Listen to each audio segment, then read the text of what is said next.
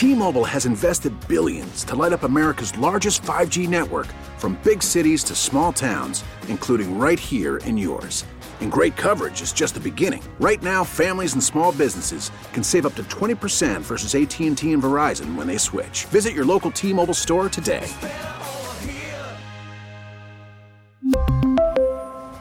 Plan savings with 3 lines of T-Mobile Essentials versus comparable available plans. Plan features and taxes and fees may vary. Hey, Rob Bradford here. I have set out on a mission with my good friends at FanDuel to prove what I have known for some time. Baseball isn't boring.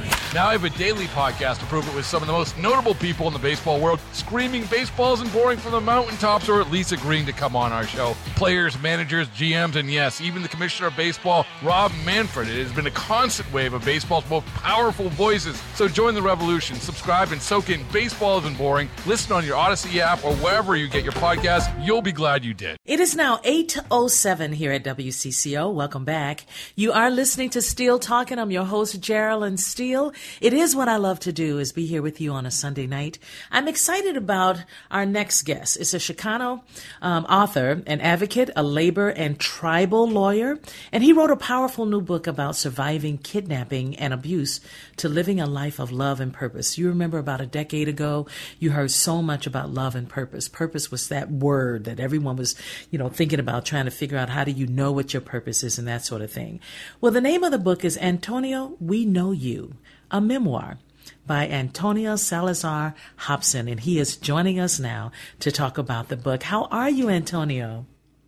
I'm fine. Thank you so much for this interview, Ms. Steele. I greatly appreciate it. If you would allow me to introduce myself to your audience, probably in about 2 minutes, that would be great. As you said, my name is Antonio Salazar Hobson. I'm author of the memoir entitled Antonio, We Know You. It's important to note that the title of my book was provided by Cesar Chavez, who made a comment about my character as a young man.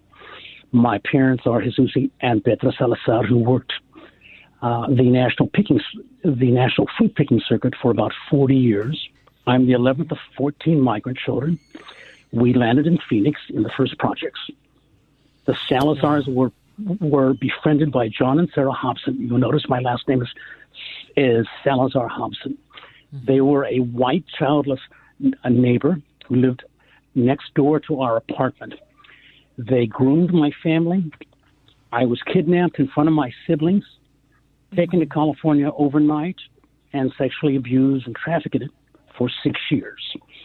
I only survived because I wanted to return to the loving arms of my mother, Petra, who taught me to love, and I wanted my family back.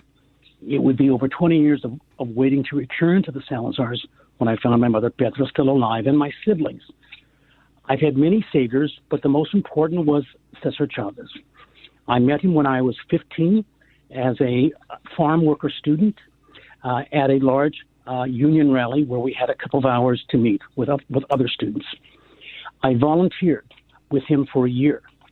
At age 16, Cesar took me aside and told me that he believed I had enough talent to become a labor lawyer. I took Cesar's dream, I made it my own, and I've never looked back. And I've been a union lawyer for 35 years and a tribal lawyer for 25.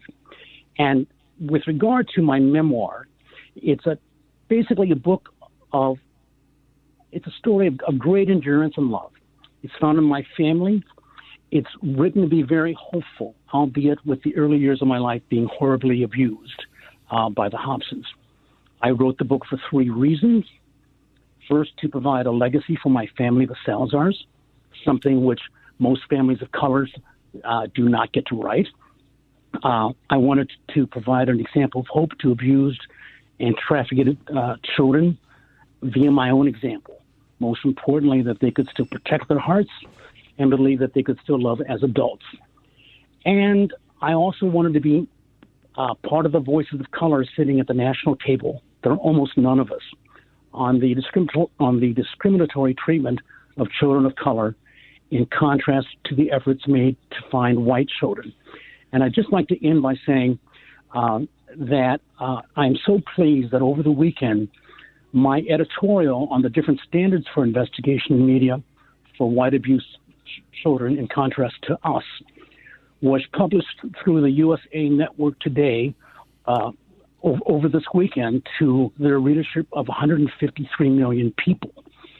And so this is the type of notoriety with your show, Ms. Steele, and with our national media, that this reality of a double standard must be addressed and changed.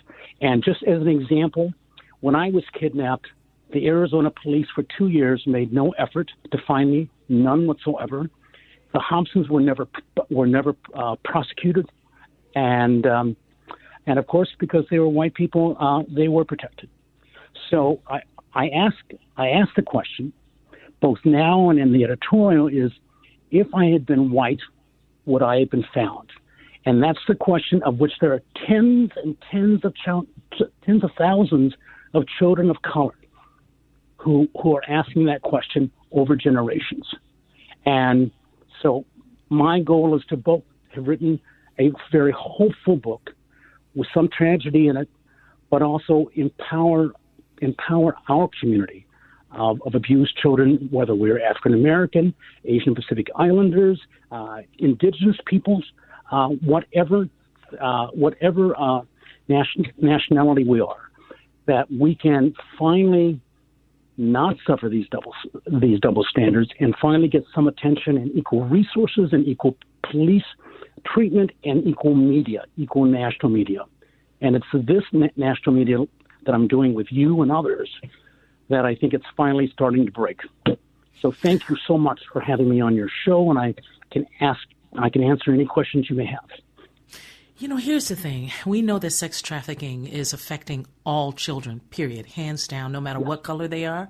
There have been movies and books written about white children. We could go way back with, the young girl who survived being raped and often over and over again, just like you. Oh, my God. And she got out of it. She ran and she found a way out of it, thank God. But not all children make it out.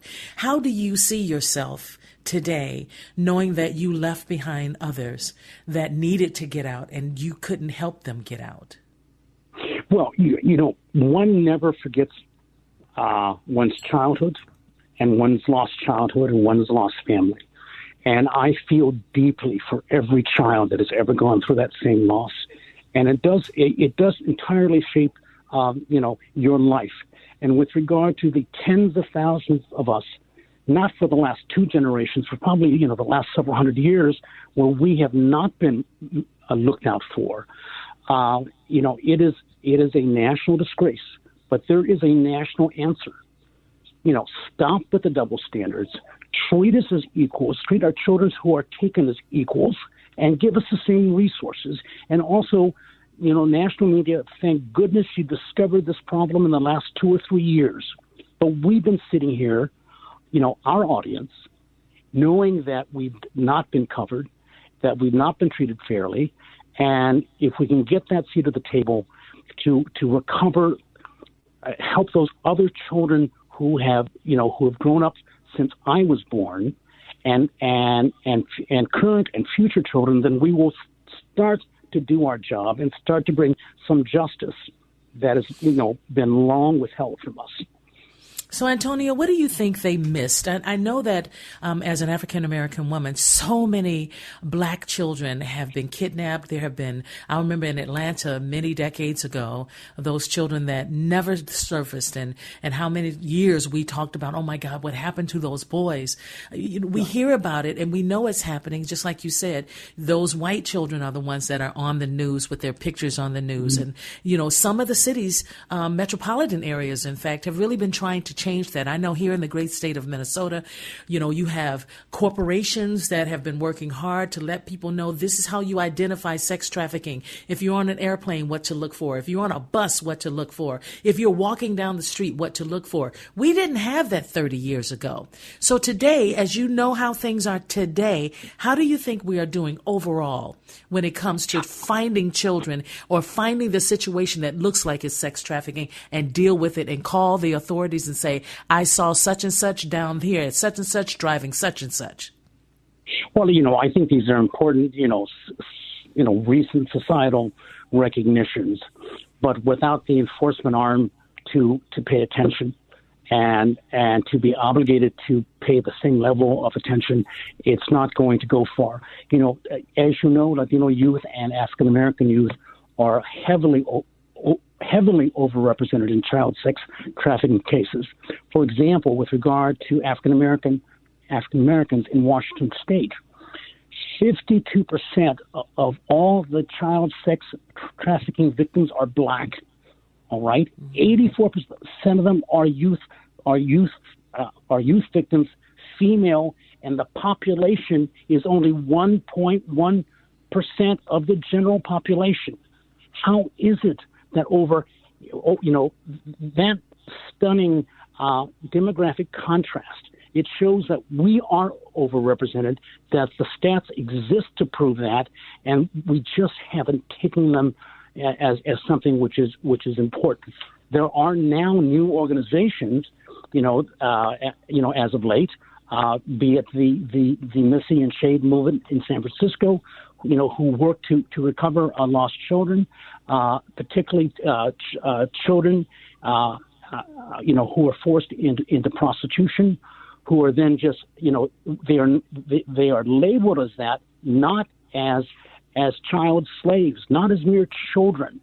And of course, their lives are ruined. That's what happens to us without help. And so, I think, let's remember where the economic interests here are.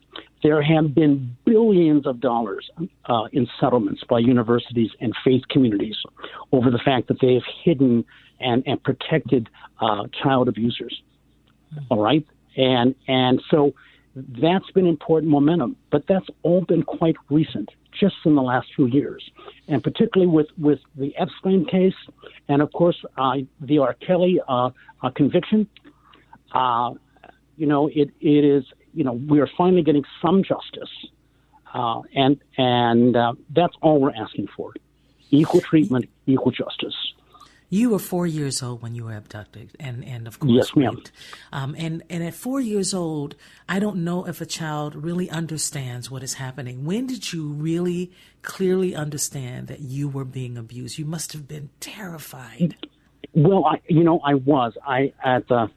At the first moment that I was raped, I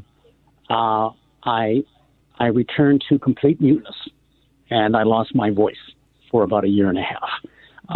It was very discouraging because the Hobsons began their sexual torture of me before I was kidnapped, and I was unable to say anything. I couldn't explain it to my parents. I only spoke Spanish, and I had no words for this. But I knew, I was taken to California overnight after having been kidnapped in front of my brothers.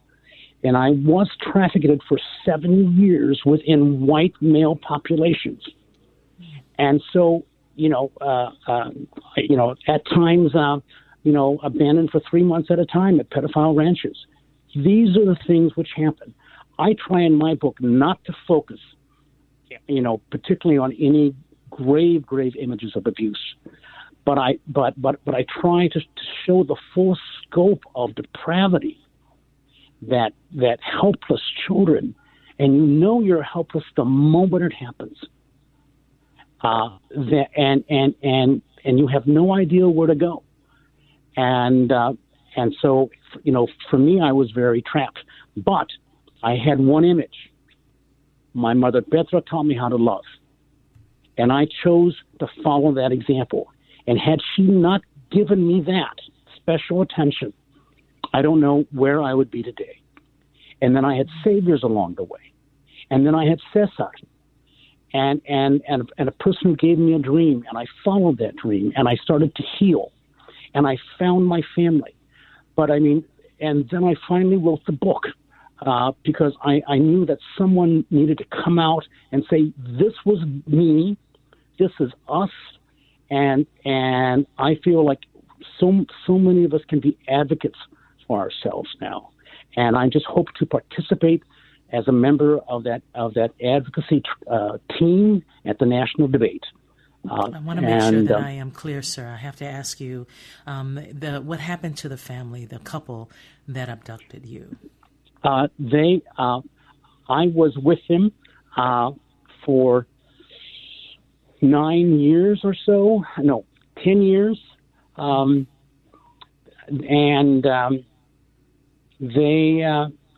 kept me in isolated environments for, virtually, every day of that. So, I wouldn't be found. And nothing happened, ever. Not a single policeman approached. And, of course, I was threatened that if I were to say anything, that they would go to prison that day. I would be institutionalized that day, and I would never be able to find my family, and I would have lost them forever. That's were you able to find love? Did you eventually fall in love, have a family? Yes. I found great love. I found the love of my life. I've been with my wife over 40 years in marriage. I have two wonderful children, Beto, who's 34, and Adelita, who's 31, and both very proud of their culture. And now, of course, know my story and know why I'm doing it. And my family supports me, not only my family here in San Francisco, but my Salazar family. Because my family was shattered within 10 days of my abduction. Within 10 days, the boy who was in charge of me was sent to reform school for 9 years. He was age 9. My sister was sent to a very difficult Catholic nunnery. And my mother was thrown out. And, along with the other, 11 children, and my father, Zeus, kept the 3 babies. And so the entire Salazar family life has been, where did he go? What happened to us? Why wasn't the same effort put in? Well, that's because we are poor, monolingual, and obviously Mexican. And so it's been very healing for everyone. Myself and the Salazar family has read my book, and of course, other than this period of darkness, which was very, very substantial, I wrote my book starting with the word hope and ending with the word hope, and also talking about faith. And so my hope is that I accomplished that. It's been well reviewed. It's been fully translated in Spanish, and our hope is to get it published in Spanish as well. But I want my own people, my own language minority, to know this story. I've given many Spanish interviews on this as well. I have to close this interview. Unfortunately, there's so much we could learn from you. And you have become a fierce legal advocate for large international unions and numerous Native American tribes and individual Indians, including an Emmy-winning filmmaker, author, and professor. Now, your new book came out on April 22nd, I believe. And what do you hope people to glean from that book? What is the most important piece of that book? What I want them to glean is to walk away and say, this is an example of perseverance, of stamina, of what a love of a mother can give a child. And this is what happens when someone stays true to their own identity. I never wanted to be white. I only wanted to be Mexican. And I stayed with my people as much as I could. And I stayed with my language. But I did not want another horrifically depressing book without hope. First of all, I'm not aware of any other book, and my publishers aren't either, that have hit this topic. Both as a male, Chicano child, and I felt that our culture needed to recognize this silent atrocity, and I wanted the dominant culture to also recognize it. So I'm my best hope is that they see the pride and the survival, both in me, my family, our people, and the fact that it takes all of us, including white allies, to solve this problem.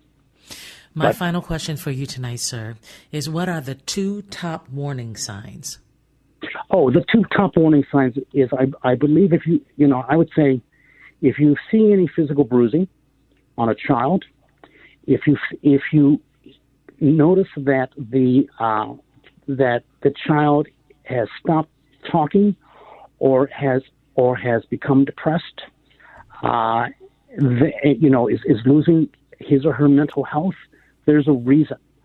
And what is great now that wasn't in place, as you said before, are some of the new safety things that school counselors are now informed about what to do. So that's what I would say. I appreciate you sharing this with us, and thank you so much for being brave. Thank you for being brave. You have set a standard. Thank you so much, sir. Okay, bye-bye. Thank you again. Ciao. All right, that was our guest tonight, Antonio. And, of course, John Schuster Caldwell Banker Hotline has made it possible for him to be on with us tonight. We're going to take a break, and we'll come back. Well, thank you all for joining us for this last interview. It was difficult, I know, but we really do need to know what and how to recognize child abuse, right? So, children, they say that they'll show changes in behavior or school performance. They have not received help or physical or medical problems brought to the parents' attention. That the child has learning problems or difficulty concentrating that cannot be attributed to specific physical or psychological causes, or the child is always watchful as though preparing for something bad to happen. The child lacks adult supervision, is overly compliant, passive, or even withdrawn. The child comes to school or other activities early and stays late and does not want to go home. These are things that we can look for on a plane, a bus, on the street corners, walking in a park. When you see these children that have some of these recognizable symptoms, please say something. Find a way. And I know many of us will say, I don't want to get involved. But if it was your child, would you get involved? All right, enough said about that. Of course, the weather is going to come up next, and we have so much more to talk about, and I'm excited about that. Our next guest coming up is John Abram, professor at the University of St. Thomas School of Engineering. We're going to talk about electric vehicles. We'll be back. We really need new phones. T-Mobile will cover the cost of 4 amazing new iPhone 15s, and each line is only $25 a month. New iPhone 15s? It's better over here. Only at T-Mobile, get 4 iPhone 15s on us and 4 lines for $25 per line per month with eligible trade-in when you switch. Minimum of 4 lines for $25 per line per month with autopay discount using debit or bank account. $5 more per line without autopay, plus taxes and fees. Phone fee at 24 monthly bill credits for well-qualified customers. Contact us before canceling account to continue bill credits or credit stop and balance on required finance agreement due. $35 per line connection charge applies. See T-Mobile.com. Hey, Rob Bradford here. I have set out on a mission with my good friends at FanDuel to prove what I have known for some time. Baseball isn't boring. Now I have a daily podcast to prove it with some of the most notable people in the baseball world, screaming baseball isn't boring from the mountaintops, or at least agreeing to come on our show. Players, managers, GMs, and yes, even the commissioner of baseball, Rob Manfred. It has been a constant wave of baseball's most powerful voices. So join the revolution. Subscribe and soak in Baseball Isn't Boring. Listen on your Odyssey app or wherever you get your podcasts. You'll be glad you did. It is now 8:38 here at WCCO. Welcome back. My goodness, as you already know, we are still feeling the pain at the pump with gas prices at an all-time high in certain areas. And here's the interesting thing. Some of the gas prices between Minneapolis and St. Paul, you go to some gas stations and it's down 20 cents. And then you'll go to the next community and it's right back up to where it was, $4.79. It's just really strange to me. Well, as you sit and you pay attention to all of this, you may be wondering if now is the time to start considering an electric vehicle. University of St. Thomas School of Engineering professor Dr. John Abraham joins us now to talk about what we should know about electric vehicles. Welcome to WCCO, sir. Thank you so much for joining us. Oh, it's a pleasure being on tonight. Thanks for inviting me. Electric vehicles, we've been talking about it for a long time. And what's interesting to me is that some of my friends that believed in it from the very beginning, had their cars for maybe 7 years, decided, you know what, I'm going to get something different and put some gas in the car. Have you been hearing more about that? No, I've actually been hearing the opposite. What I've heard is the people who have bought electric vehicles, especially recently, are very impressed with them. I, in fact, bought my first electric vehicle 2 years ago, and the performance is just unworldly. These cars perform really, really well, and we don't have to worry about the price increase of gasoline. I know you mentioned that in the lead into the story, and gas has been really expensive lately. But as I drive my electric car, I don't have to worry about those prices at all. And so I think actually the trend is for more electric vehicles. And I've actually heard very few people who've had second thoughts about e-vehicles. There are some things that you need to think about carefully before you buy an e-vehicle. They're not right for everyone, and they're not right for every driving situation. But for in-town driving, man, they are a really sweet deal.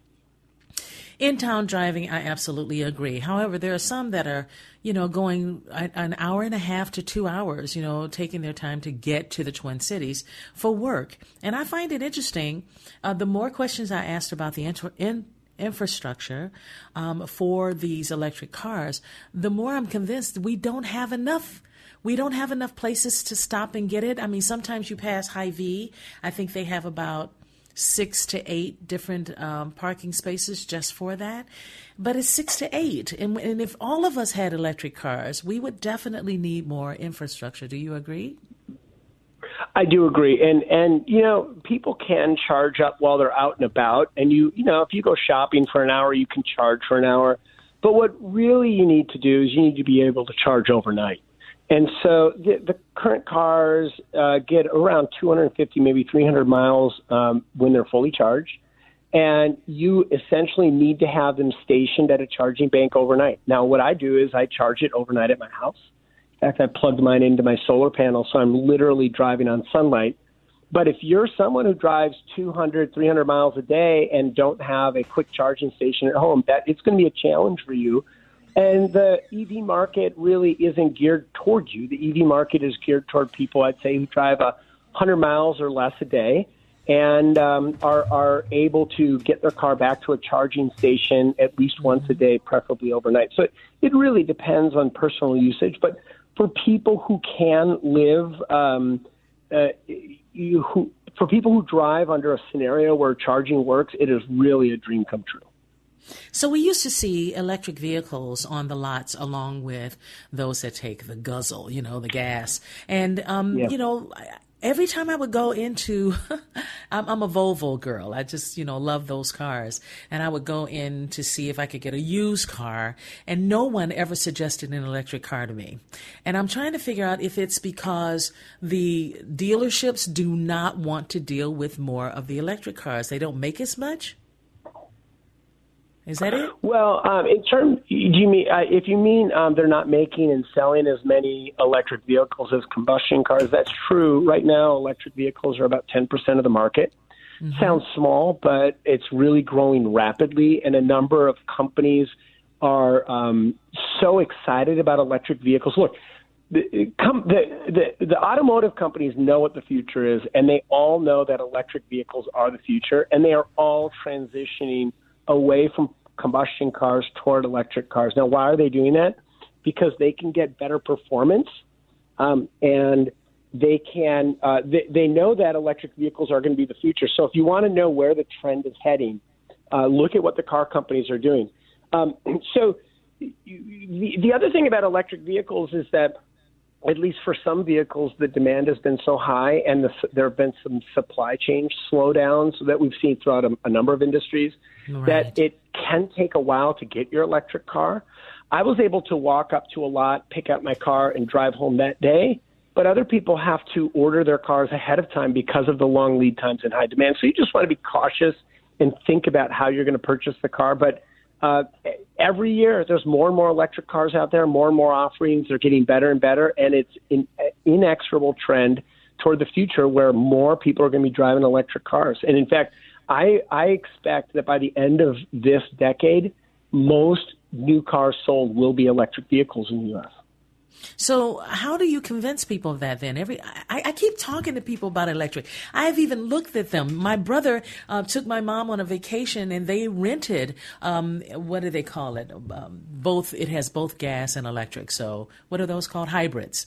And he really loved it. He loved it. It wasn't as much room in the car, but he really loved it. And so did my mom. So what are you hearing from those that are trying to figure it out? It's already difficult to buy a car with fuel. It's already difficult, and because the prices are so crazy. What about for the electric cars? Are the prices coming down slowly?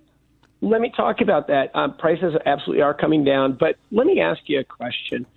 How many miles are on your car, or how many miles do you think you'll drive your car before you get rid of it? 100,000, 150,000?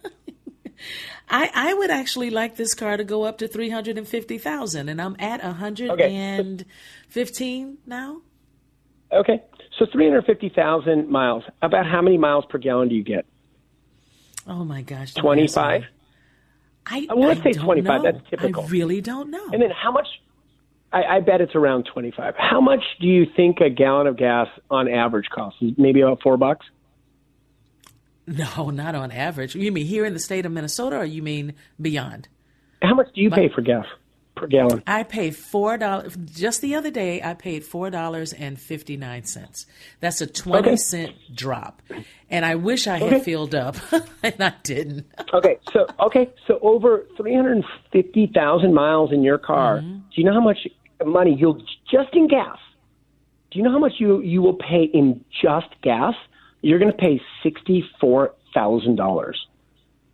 And what in electricity? What's that? What in electricity? For an electric car, what would it cost? You know, it depends on your power source. So, for example, I have solar panels on my house, so I actually drive for free. But if you are connected to a grid, you're going to pay less in electricity costs than you will pay in gas costs. Gas costs are a huge expenditure for people. And when you go electric, you get a far more efficient ride. So you save money, but you also save money in other ways. You don't have to go in and get oil changes. You don't have to have a lot of the service work that you would get with a combustion car. You have fewer moving parts. So there's savings in gas, there's savings in maintenance, and so there's a wide variety of reasons that people go electric. But if you were to ask me, how do I convince someone to try an electric car? The answer is get them to try one. Get them to have a test drive. Get behind the wheels of one of these cars, give it a drive, see how you like it. Now, I'm a blue-collar kind of guy. I'm not a fancy schmancy guy. So my electric car is the Chevy Bolt. It's a practical car that gets me where I want. It's got all the bells and whistles I could want.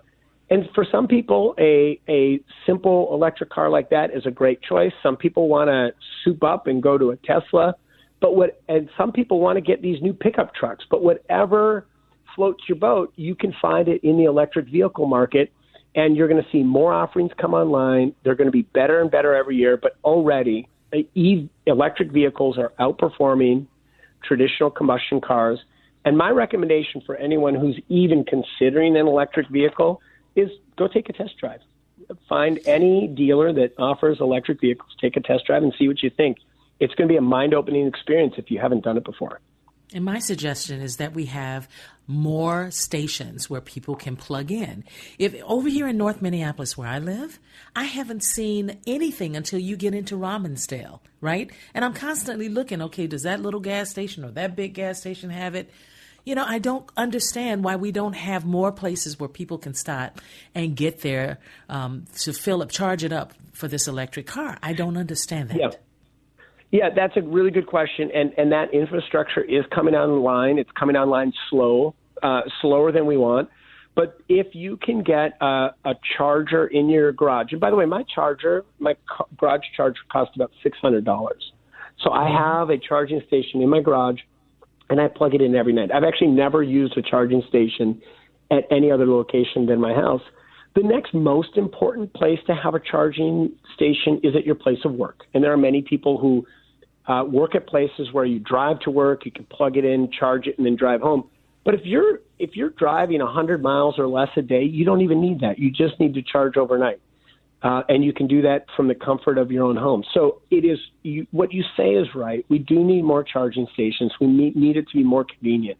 But for people who are thinking of making the jump into the e-vehicle market, you only need two things.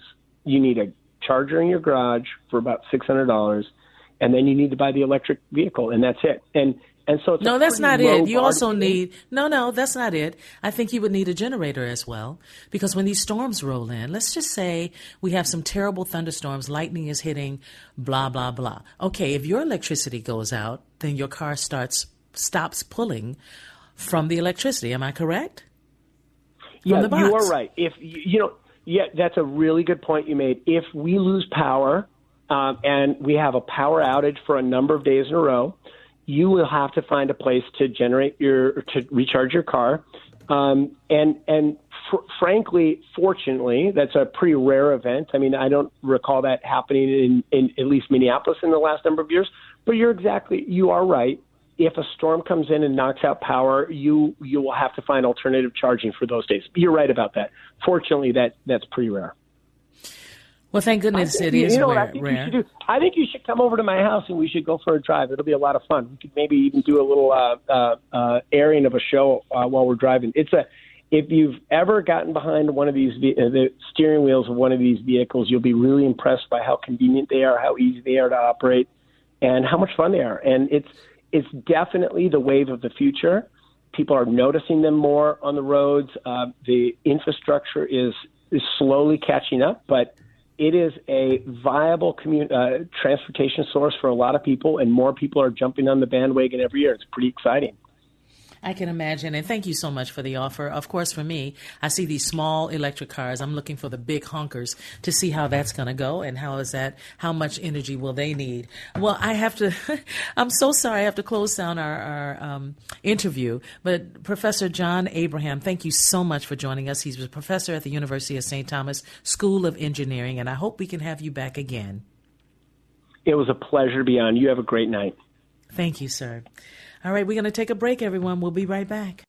It is now 8:55 here at WCCO as we get ready for Center Stage, which is coming up in the 9 o'clock hour. We look forward to introducing you to some artists that you may not have heard of and revisiting with some others. And I'm excited about that. Jonathan Lowe is our producer tonight, our in-studio producer, along with Craig Chauffeur as well as Chris Tubbs. Thanks to all three of them for making this show from 7 to 11 p.m. to make it happen. I do want to say coming up next, we've got a lot of great guests. Some sound a little weird, but just stick with me. I think you're going to have a really good time. Also, as we were talking about these electric cars, I just need to ask you, Jonathan, would you ever buy one? I was trying to get into the market to buy one. I knew my older car was on kind of last legs. I had to replace the engine back in 2018. Ouch. And when I did that, I said, okay, I have a timeline. I know I'm on a timeline. I know this car is on its last legs, so I've got to start saving up. And I was thinking of, okay, what cars am I looking at? What car would I want to get? And I was looking into electrics. I was looking. I wrote down prices. I wrote down. I've been to a couple different sites on YouTube looking at efficiency and all that stuff. And it got to the point where I started saving up some. I didn't save up near enough, but I started saving up a little bit. And unfortunately, by the time I was really thinking of really starting to ramp it up, the car died. So I had to get a new one at that time. And so I went ahead and got a newer Kia. And Kias are really popular, by the way. Yeah. It's amazing how you see when you buy a car, how you see that car everywhere because you bought it and you're like, oh, there's another one. But no, I'm thinking about electric with my next one because it would be a great investment. And I'm not thinking about it. I'm not thinking about it at all. It's a huge expense, but I think it would be worth it. I really do. There you go. That's Jonathan Lowe, our in-studio producer tonight and every Sunday night. Thank you so much for sticking and staying and giving your opinions, Jonathan. We are going to come back with Center Stage coming up next. All things arts and entertainment. We believe you ought to know about it. T-Mobile has invested billions to light up America's largest 5G network, from big cities to small towns, including right here in yours. And great coverage is just the beginning. Right now, families and small businesses can save up to 20% versus AT&T and Verizon when they switch. Visit your local T-Mobile store today.